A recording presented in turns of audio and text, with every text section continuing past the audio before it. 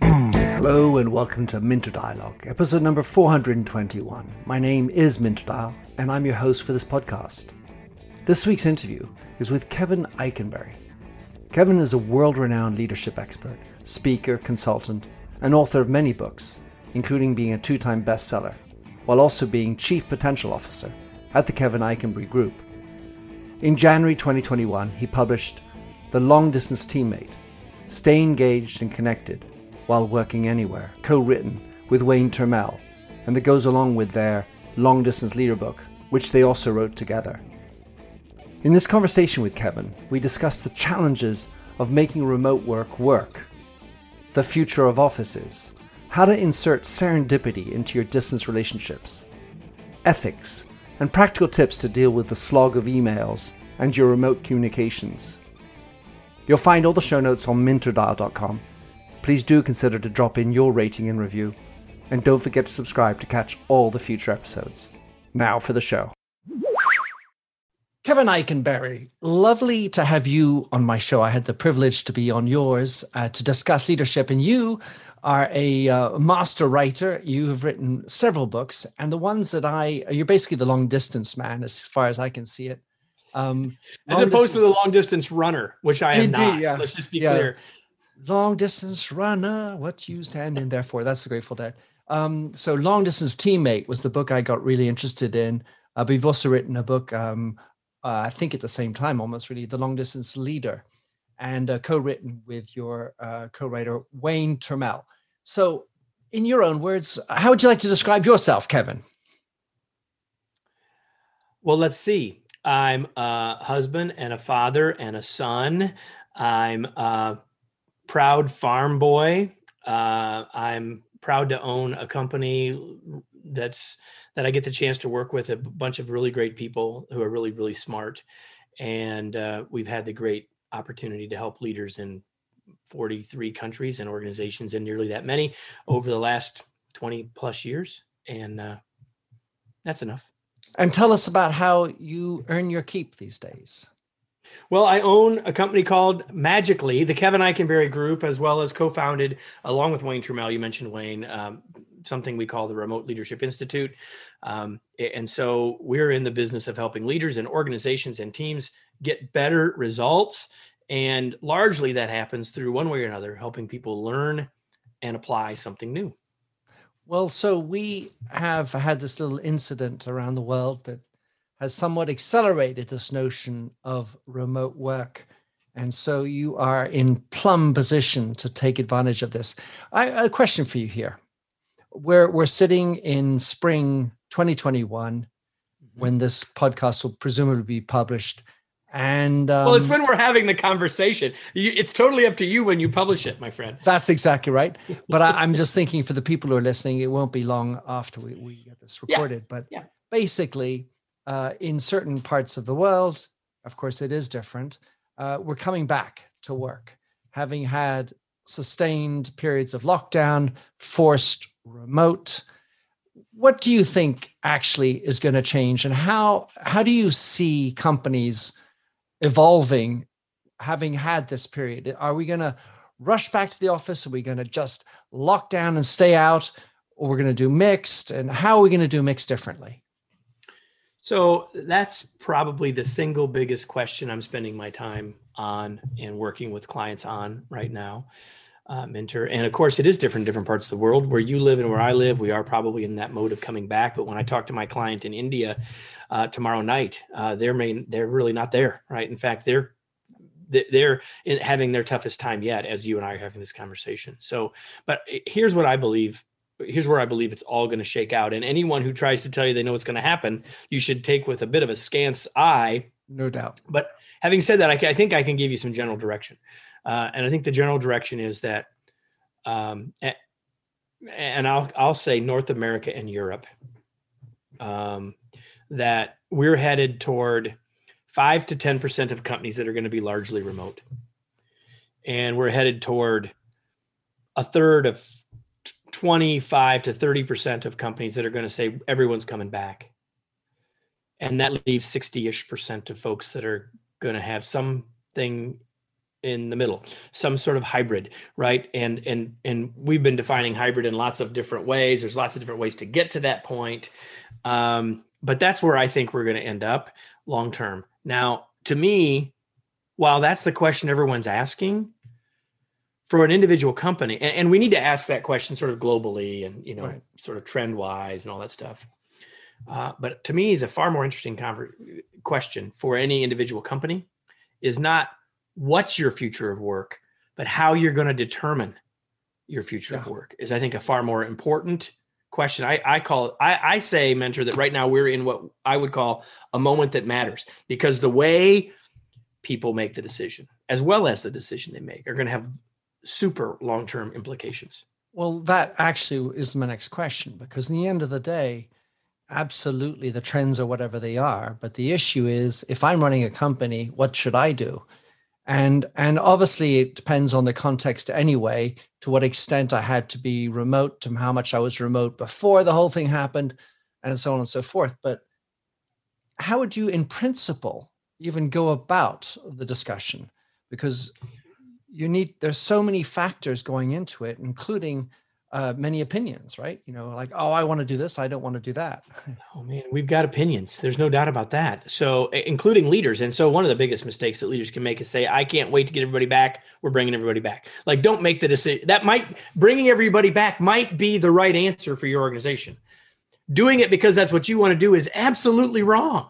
And they're going to have all kinds of negative implications for you. So I would say this. I think there are 4 things you've got to consider. What are the organizational wants and needs? Well, needs and wants. And what are the individuals' wants and needs, or needs and wants? And so I think it's the hooking of those 4 things together, because what we need at the end of the day is, what's the context for us? What's the context of how much we were doing remotely before all this happened or not? What's the context of how successful were we doing it remotely or not? What's the nature of our work? The nature of our work might say it really truly doesn't matter. If we can figure out how to lead the team and keep the team coalesced, it doesn't matter. Then that we need to know that. We need to know all of those factors about the work in terms of what the organization needs, what the individuals need. And then I think we need to come to that conclusion. Well, and there are factors like, well, we already have dropped a lease on one of our buildings. We have a client in North America that's worldwide, global client, 3 big buildings a year ago, going to only have 1 building when this is over. So like that informs some of it. So we can't have everybody coming back to their own desk if we've got a third as much space.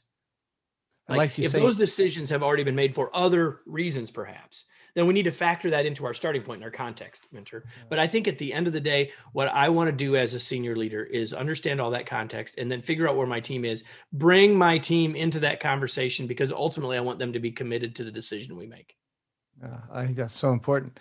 And the issue of hybrid, which is basically, according to your prediction, and I think somehow naturally is going to happen for so many companies, is how to evolve the office experience when not everybody is necessarily coming back. So it kind of brings up a hot desk as a kind of almost a necessary component. To the extent it's hybrid, that means you have 100% of people, more or less, a large number of people coming to the office at some point. And therefore, you can't possibly allocate them a desk 100%, or at least it doesn't sound right. Yeah, most people won't be able to because of whatever the situation will be, right? So call it hot desking, call it hoteling, call it whatever you want to call it. But there's that. But then there's also just, when we use the word hybrid, it could mean lots of different things, including everyone comes at least 1 day a week, right? And we're on some sort of rotating basis, which of course could lead to the same people are always together and the same people are always apart, which is going to cause us a whole nother set of concerns. Right? The hoteling or hot desking approach is going to leave some people with real concerns about, sort of the virus concerns component, right? Like being too close to people on a desk. What's the cleanliness? Some people that isn't bothering. Some people that is. We need to know where everyone is with that. There's the sense of, what will happen to my productivity if I'm at a different desk every day, if I don't have a picture of my spouse on the desk with me. Like, there's all of those things that will be to be determined. And we need to be thinking as organizations, and that's why one of the many reasons why we need to get the team as involved as we can, as engaged in this process as we can, so that we come to our decision rather than someone making a decision. Right. So the book, The Long Distance Teammate, came out at the beginning of this year. Mm-hmm. And obviously it took time to write it. Things have moved along. I'm wondering, as you said, Kevin, when you are looking to improve remote, what would you say is the least understood difficulty about making remote work? I'll say two. It's always hard to say one thing. First thing I'll say is the mindset of those doing the work, which is there's a big difference. And this is maybe the big idea of the book. There's a big difference between working from home and seeing yourself as a member of or a teammate to those you work with. Like the mental framework of I work from home means that my work is the work on my list. But if I see myself as a part of a team, as a teammate to those I work with, it totally changes my perspective. And I think that's an understood and underappreciated difference. 2 years ago, if you asked someone what they did, that no one would have said, I work in an office. But you ask a lot of people right now, what do you do? Well, I work at home. Like, what's the point of that, right? And if that's how you're seeing your work, that's really having a big impact on how you do it. And I think the other thing that is underappreciated, although I think the pandemic has helped us with this at least a little, is that everyone's experience of this is different. Everyone's experience of it is different, like what I would call the COVID layer of how you feel about it and who around you and the age of the people around you and all that stuff. Your level of anxiety and worry and all that stuff. But everyone's working from home situation is different. So as a leader, we can't just assume that I understand it because I've done it. But, some people have their own workspace. Some people are working from the north end of their dining room table. Some people are working on a little card table in their bedroom. They live in a studio apartment. They got 12 other, there's 100 differences here. And I don't think that individual leaders have really understand that enough and the implications of that. So it seems to me that our experience through this pandemic has even been one of change. That's to say, we've all been forced into this situation, obviously coming from different contexts, but then there's a puppy love. Oh, this excitement. Oh, I get to work from home. I get to see my dog. I get to see my kids. I get to see lots of things. And then lockdown 2, oh, this again. Lockdown 3, oh, not this again. And so even as we've got to this new situation, it comes with baggage if you want to move into remote. And very few people haven't had the experience. So that can be reinforcing, it can be accelerating, and it can be decelerating in terms of where we are today. Yeah, for sure. And, I think that for us as leaders to assume that everyone's feeling the same way about all those different junctures is not right either, right? So the last research I read in the US is that 68% of people would feel like they would prefer something that's hybrid, right? I go to the office some of the time, I work from home some of the time, or I work remotely some of the time. And, but even though that's what people want moving forward,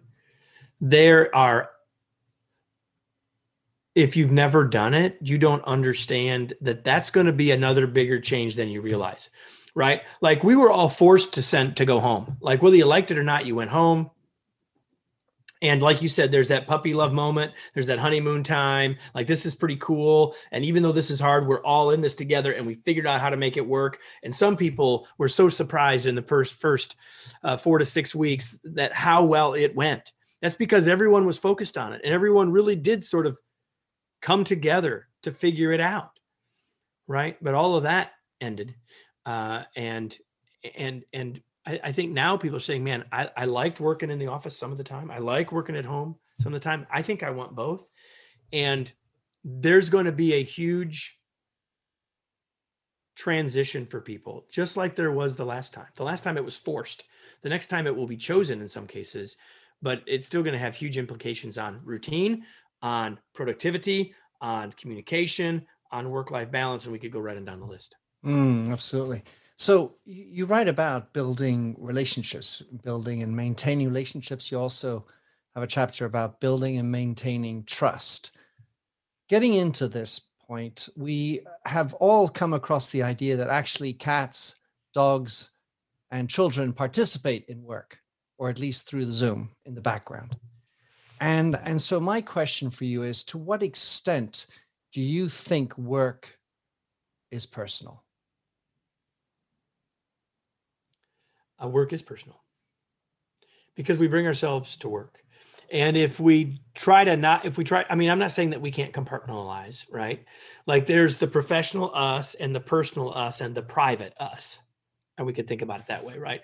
But I don't think, I'll put it this way. If work isn't personal for you, you aren't reaching anywhere near what you're capable of achieving in terms of productivity and in terms of meaning. I love it. I mean, I 100% subscribe to the same perspective, Kevin. And I think it's clear in what you write about, but when it comes to building and maintaining relationships with remote as a part of the problem, how do you cross the gap, the Khyber Pass, outside of, always asking, hey, how are you? Because now that's a COVID issue. And then the kid that pops in the background, oh, you have kids.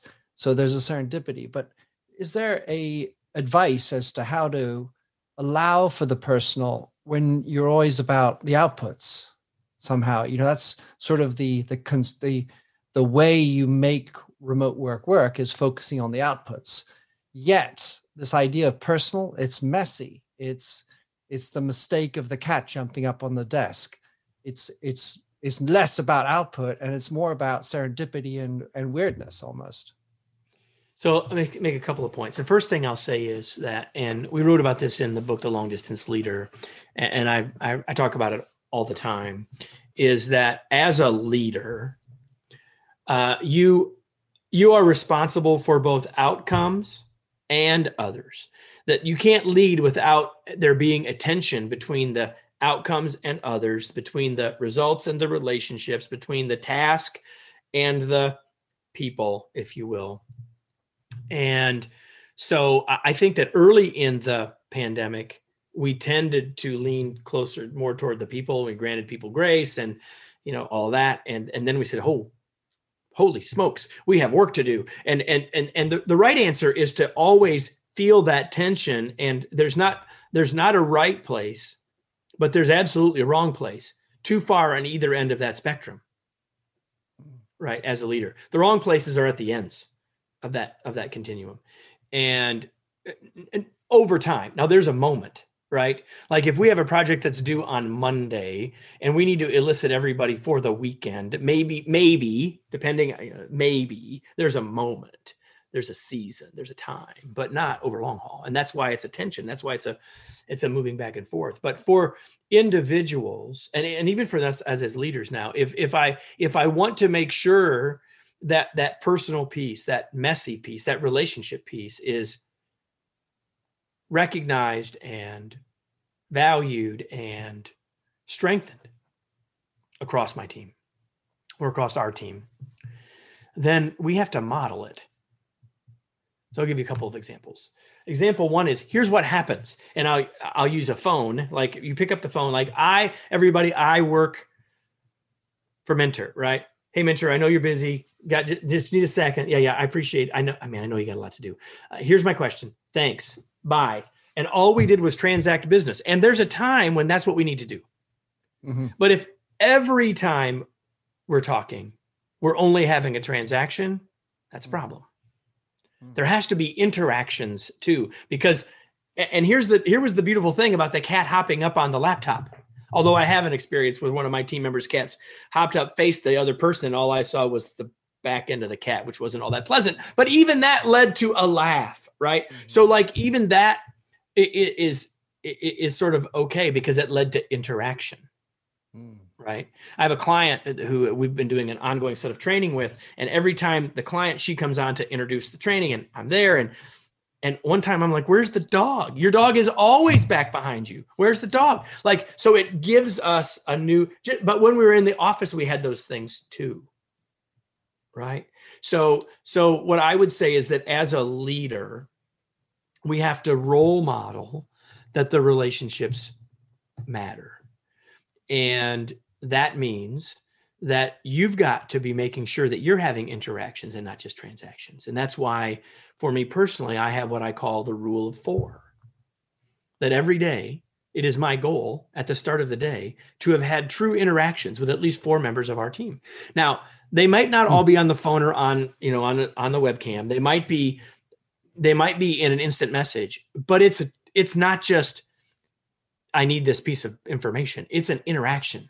There's a laughter component. There's a realness, messiness, unpredictability, serendipity moment of it that all happened in the workplace. So I'm setting that standard for myself, which makes it far more okay for others to say, well, it's okay for me to actually, spend 5 minutes having a cup of coffee while I'm talking to one of my colleagues, rather than just getting on to the next thing, because Kevin never does that. It makes me, I had this question. You used the word once in the book, serendipity, because the notion of serendipity, I think, is more regular, even if it's an irregular idea in the first place at work. You have Kevin, there you are. I have a thought for you, and you allow for an informality of the exchange. So taking your rule of 4, which I kind of characterize, and correct me if I'm wrong, as your policy of serendipity at some level.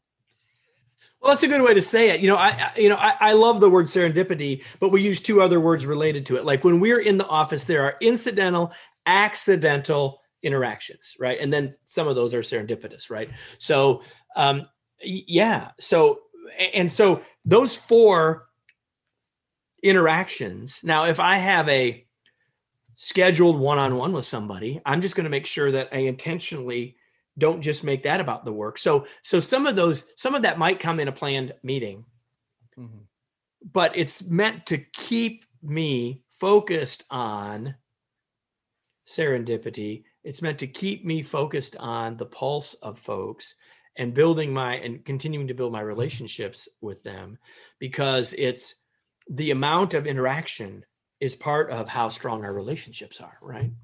And to be a little bit crass, but why 4? Why not 5 or 3? No, it's perfectly fine. So there are 13 members of our team. They don't all report directly to me, but it's just to give you a context, right? There's about Beautiful. 13 of us, about a dozen of us. I think 13 counts me. So there's a dozen people. And so if I haven't interacted with someone in 3 or 4 days, that's probably a problem. And so it's 4. Could it be 5? Would it be better if it's 5 or 6? Probably. Would I make my number as often? Maybe not. Should it be 6? Perhaps. There's nothing magical about it, but giving you the bigger picture is probably useful to say where did I come up with 4? Yeah, and I think what's interesting about that as a leader, when you're trying to move into it, you're not going to copycat rule of 4, but the mindset that you have in coming up with it, and I'm pretty sure you're not dogmatic about it, because maybe some days you're on an airplane for 13 hours and it doesn't happen. Well, I haven't been on one of those in 13 months, but absolutely right. It's the reason I call it the rule of 4 is it's about me being intentional. Yeah, exactly. It's about, I work from lists. It's on the list. And if it's not on the list, oh my gosh, I haven't talked to Chuck in 17 days. That's a problem, right? And so it does, and it's not dogmatic, and it's not, on a rotating basis. No one can figure out, well, it's Tuesday, so I'm going to hear from Kevin. That's not it either, because that misses it entirely. Mm-hmm. Well, it misses it almost entirely. Yeah, exactly. Right. But it's, if at the end of the day, when I'm driving home, again, I do come to this office, I'm the only one that's here most of the time, but when I'm driving home, if I say, who did I interact with today? And I don't come up with 3 or 4, then I failed my job as a leader today in one way. That's how I look at it. I love it. Well, I think that's absolutely appropriate. And so I wanted to tell you that in listening to you, I think I've just come up with you presumably actually have had this thought before, but I think, oh, wow. Don't bet on it. Don't bet on it. Go ahead. I love the way you express this notion of the tension between outputs and others, between tasks and people. And it made me think of this notion we often talk about, the balance between life and work. I think we should be calling it the tension between life and work, because this notion of balance is so fleeting. Well, here's the thing about balance. There's, if you put a scale, and I'm showing you this, no one else can see it, I know, but if you have a scale, it balances. Like it's never static. It's always moving. So if you want to use the balance of work and life, or as one of my team members likes to say, life and work, then you have to recognize that it's always a moving target. There's no such thing as perfect, certainly not for me to prescribe for you, or for me to prescribe for one of my team members. That would be incredibly presumptuous and completely incorrect. And it's different at different stages in our lives and different times of the day. I could tell you how I manage that balance or that tension when I'm on vacation. And some people would judge me and say, Kevin, that's just ridiculous. But you know what? Works for me. And that's what matters. Works for me, works for my family, works for my team. And again, that's the answer, right? Like a lot of times, as we were saying at the beginning, there is no cookie cutter solution. You need to figure out your own path. You can take ideas, stimulate them, but you need to put them into your own cauldron, stir it up, and come up with your own solution. And I think that's how I see my work. And I think, this is our second conversation, right? That's kind of how you see your work, I think, in that our job is to provide people with ideas and frameworks and thoughts to inform the choices they need to make. So to help them have a mindset that allows them to make better decisions for them. So I have a bunch of other, maybe more technical questions, which you address, of course, in the book. And so they should just go buy the book. Well, damn straight. This one came up because recently I at the end of a day, having done numerous Zoom calls, I got fatigued by being on the camera. And so this is in the context of me being okay with my face on the camera. This is okay with my idea of showing up and having good equipment and la-di-da-da-da. Yeah. Good lighting, as you mentioned, all these other things that go into it. Yet, some days, I just would rather do a voice call. So I call somebody and they switch it to video. And I'm not prepared to it. I call on audio. So I want to talk to you on the phone. So a couple of thoughts about that. One is, now for you and I, we may not be quite the same way with that because we're working with people outside of our organization, but inside of your organization, just set some agreements about all that, right? About, hey, if I reach, so the agreement might be, if I reach out to you audio only, please respect that. Or you can ask, hey, did you know that your camera's off? And if I say, yeah, it's off, then I'm okay with that. So there's some setting of boundaries and expectations about that inside of an organization. Or, the way I avoid that one is, for the most part, we're not going to be on the camera, I just use the phone, literally use the phone, as opposed to turning on Zoom or Teams without my camera on, because we are now, and I'm a big fan of the webcam. And we talk about that in the book. Indeed. I'm a huge fan for lots of reasons related to the communication and all those other things. And yet it doesn't mean, probably been a couple months ago now, I wrote an article that said the most underutilized tool during the pandemic is the phone. Because everyone used to be, well, now we can use the video. That's awesome. But we don't always need all that richness. We need more than sending an email. We need more than sending a text message. The phone might be more than enough. So I think it's about sharing your intention, setting some expectations around that. If I were doing that with a client, I would just say, hey, I'd like for this to be a voice call. I'm going to be in a location or whatever. And I think people are going to understand that. But you're right. That's how you end up with, all of the cringeworthy things we see where suddenly people are on their camera when they weren't prepared to be on, we'll just say not prepared to be on their camera. And it struck me that somehow pandemic was there. This participated in the excitement behind the quote unquote new beta launched Clubhouse, which is focused on audio. It's only for iOS and many other things, maybe, for the privileged few as yet. But it did seem to put a focus on the value of audio. And just like listening to a podcast is different than watching a podcast, like listening to an audiobook is different than reading an audiobook. And I'm not suggesting one is necessarily better than the other. But they're definitely different. Yeah. And there seems to be a thirst for audio again. That's my feeling. What about you? Yeah, I think that's true. It's hard for me. I've not been in Clubhouse in part because that's a choice that I've got to make from a marketing perspective, and I've chosen to not make that. Well, I guess I've chosen by choosing not to, at least at this point. But I think that you're right. Here's what happened early in the pandemic: that most all podcast listening went down. Certainly. Podcasts like yours and mine in the business realm and a lot of those realms, they went down early in the pandemic in part because people were trying to figure out their lives, and in part because the times that they listened didn't exist anymore on their commute, in the gym, et cetera. But all of that's back and now growing again. And so maybe part of that's people figuring it out. But I think your point is a good one, that there's probably a bit of a thirst there. And I would just say back to from a practical nature in the workplace, is don't forget that you can use the phone, or that audio can be valuable. It doesn't have to be email or webcam, right? Exactly. There's this other thing in the middle.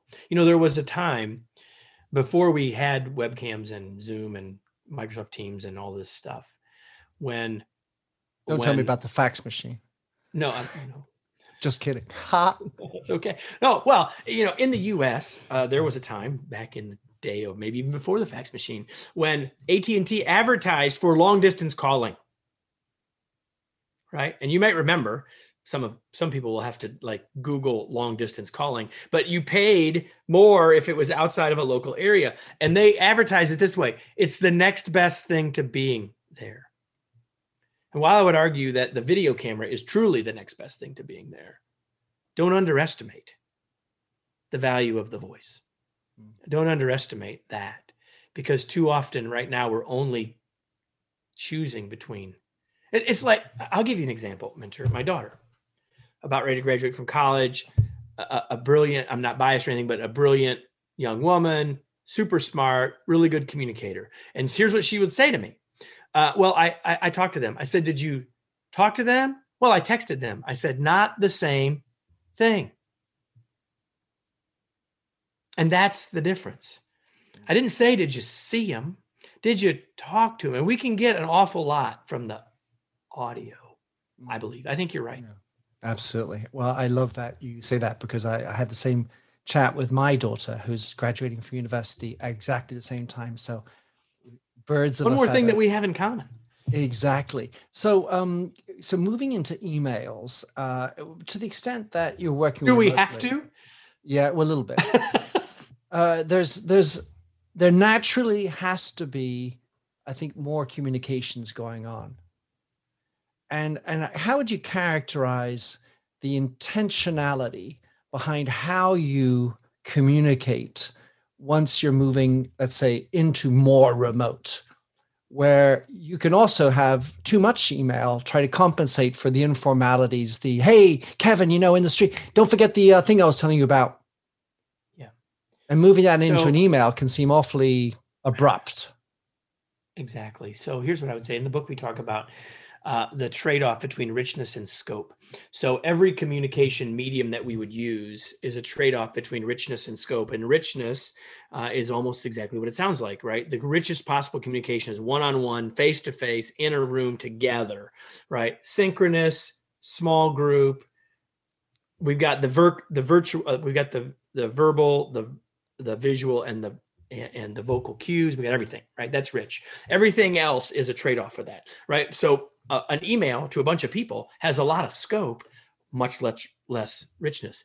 So from my perspective, one of the most valuable things that we can do to be better communicators in a remote world is to be intentional about which communication tool we're using.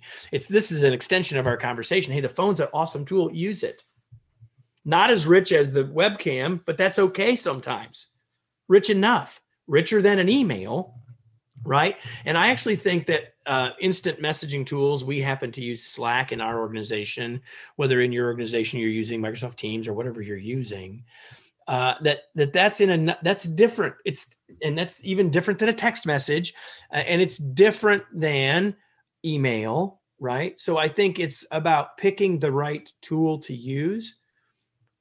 And going back to something we said earlier, that's for you as an organization or as a team to figure out our etiquette and our choices, right? And maybe you're still, a year in struggling with that. If you feel like there are some people like, okay, I don't remember. Oh, that's Minter. I need to email him. Oh, that's Judy, I need to text her. Oh, that's Parker, I need to send them an instant message. If you're still living in that world, that's a problem. That's causing you problems, right? Come to some general. Now, I can recognize that perhaps you prefer email, and so everything else being equal, I might pick email for you. But we need to have some general agreements about when we're using which tools so that all of them become more effective.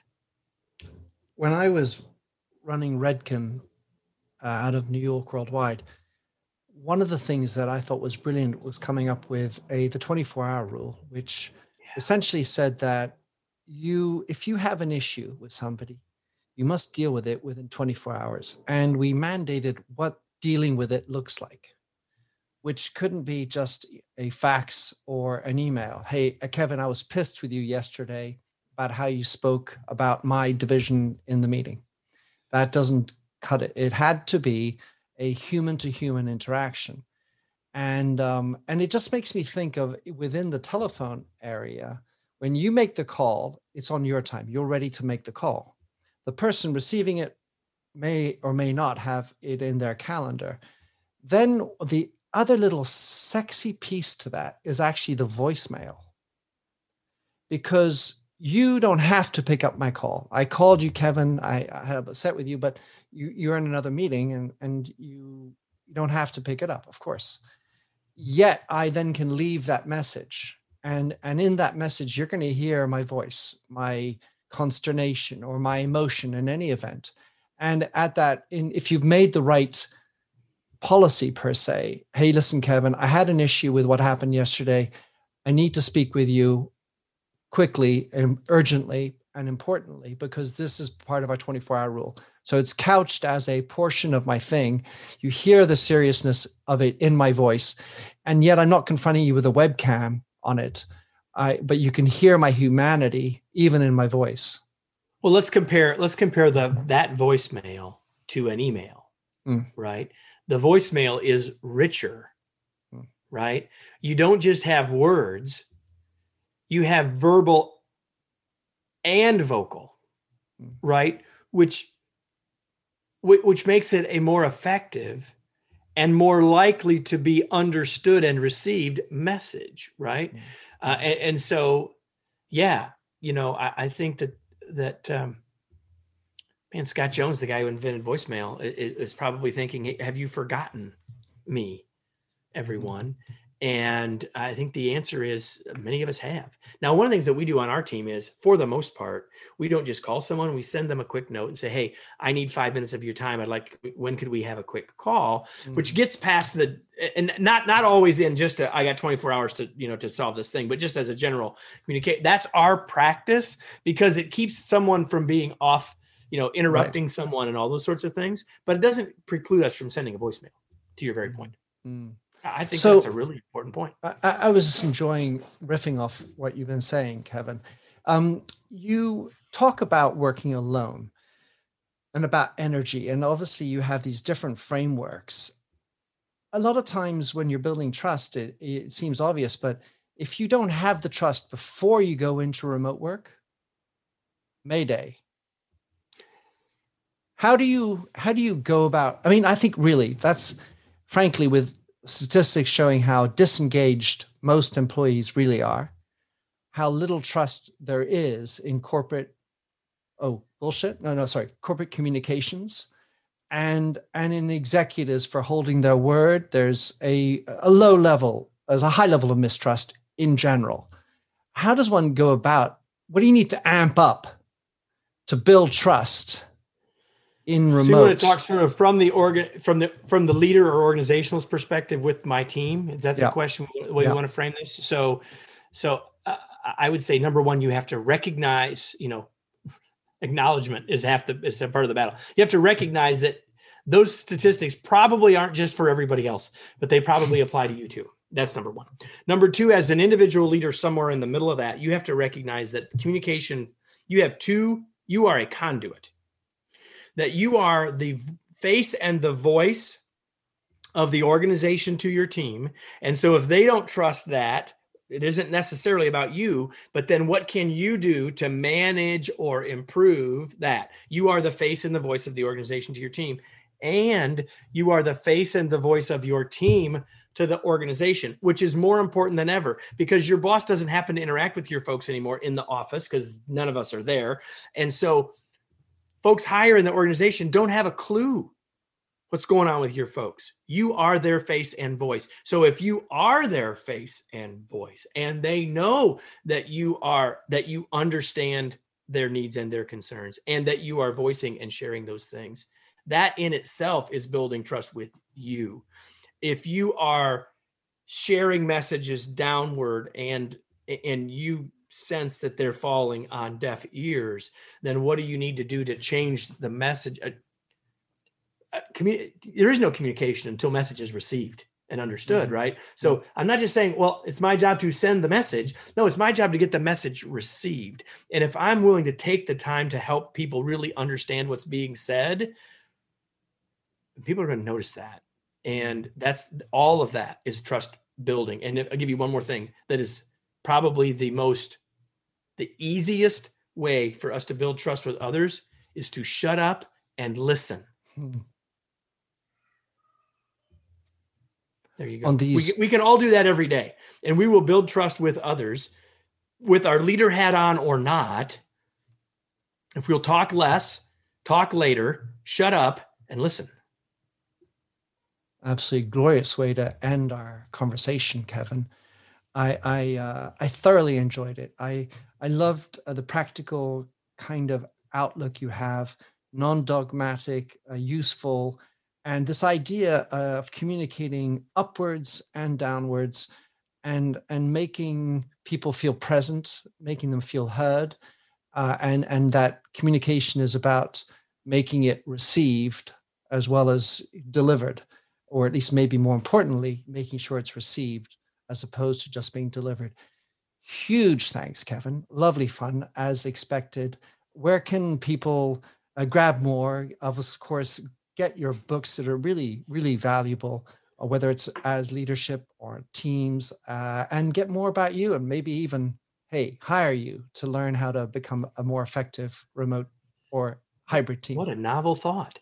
So first of all, thanks for having me. I knew how much fun I had when we were on the other sides of the mic. And so I was excited for us to do this. So thanks for the chance to do it.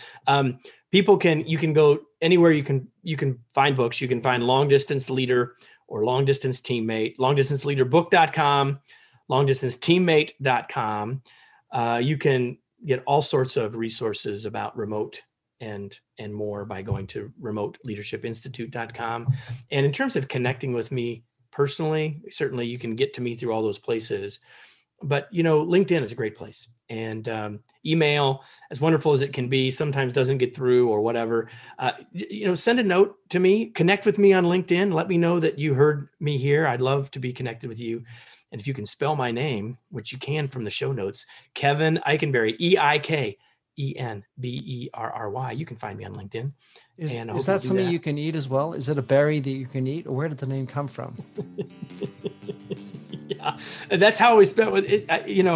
I'm a big fan of blueberries, raspberries, and more, but we'll probably have to pass on this. All right, this is the best berry. All right, Kevin, thanks so much. My pleasure. Thanks for having listened to this recording of the Minter Dialogue Show. You'll find the show notes and other blog posts on minterdial.com. If you enjoyed the show, please head over to iTunes to give a rating and review. And to finish, here's a song I wrote with Stephanie Singer, A Convinced Man.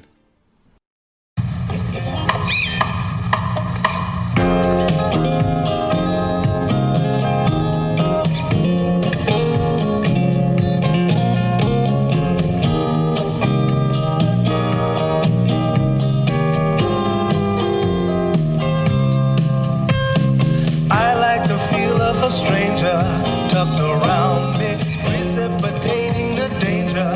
To feel free, trust is the reason. Still, I won't toe the line.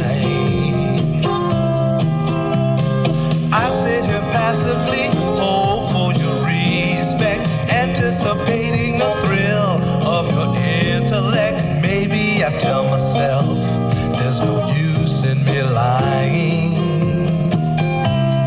I'm a convinced man, building an urge.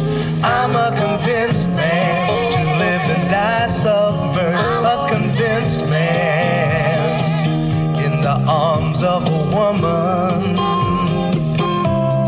I'm a convinced man, challenge my fate. I'm a convinced man, competition's innate. A convinced man, in the arms of a woman. Despise revenges and struggle to see. Live for the challenge so life's not incomplete. What's wrong with challenge? I know soon we all die. I like the feel of a stranger tucked around me, precipitating the danger. To feel free, trust in my reason, and let me show you why. I'm a convinced man, practicing my lines. I'm a convinced man, here in these confines. A convinced man, in the arms of a woman.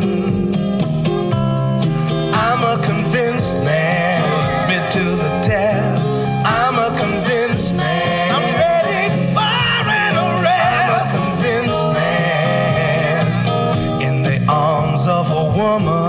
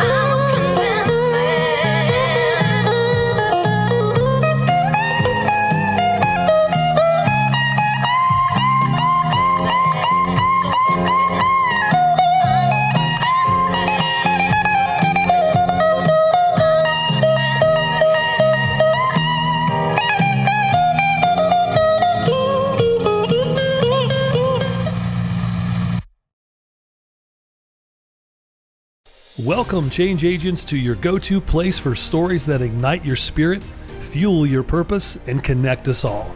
We believe in the incredible power of the human spirit, its boundless resilience, and the inspiration it brings to our lives. On the Driving Change podcast, we'll journey together through the extraordinary yet very relatable experiences of some of the most amazing people on earth. Our mission?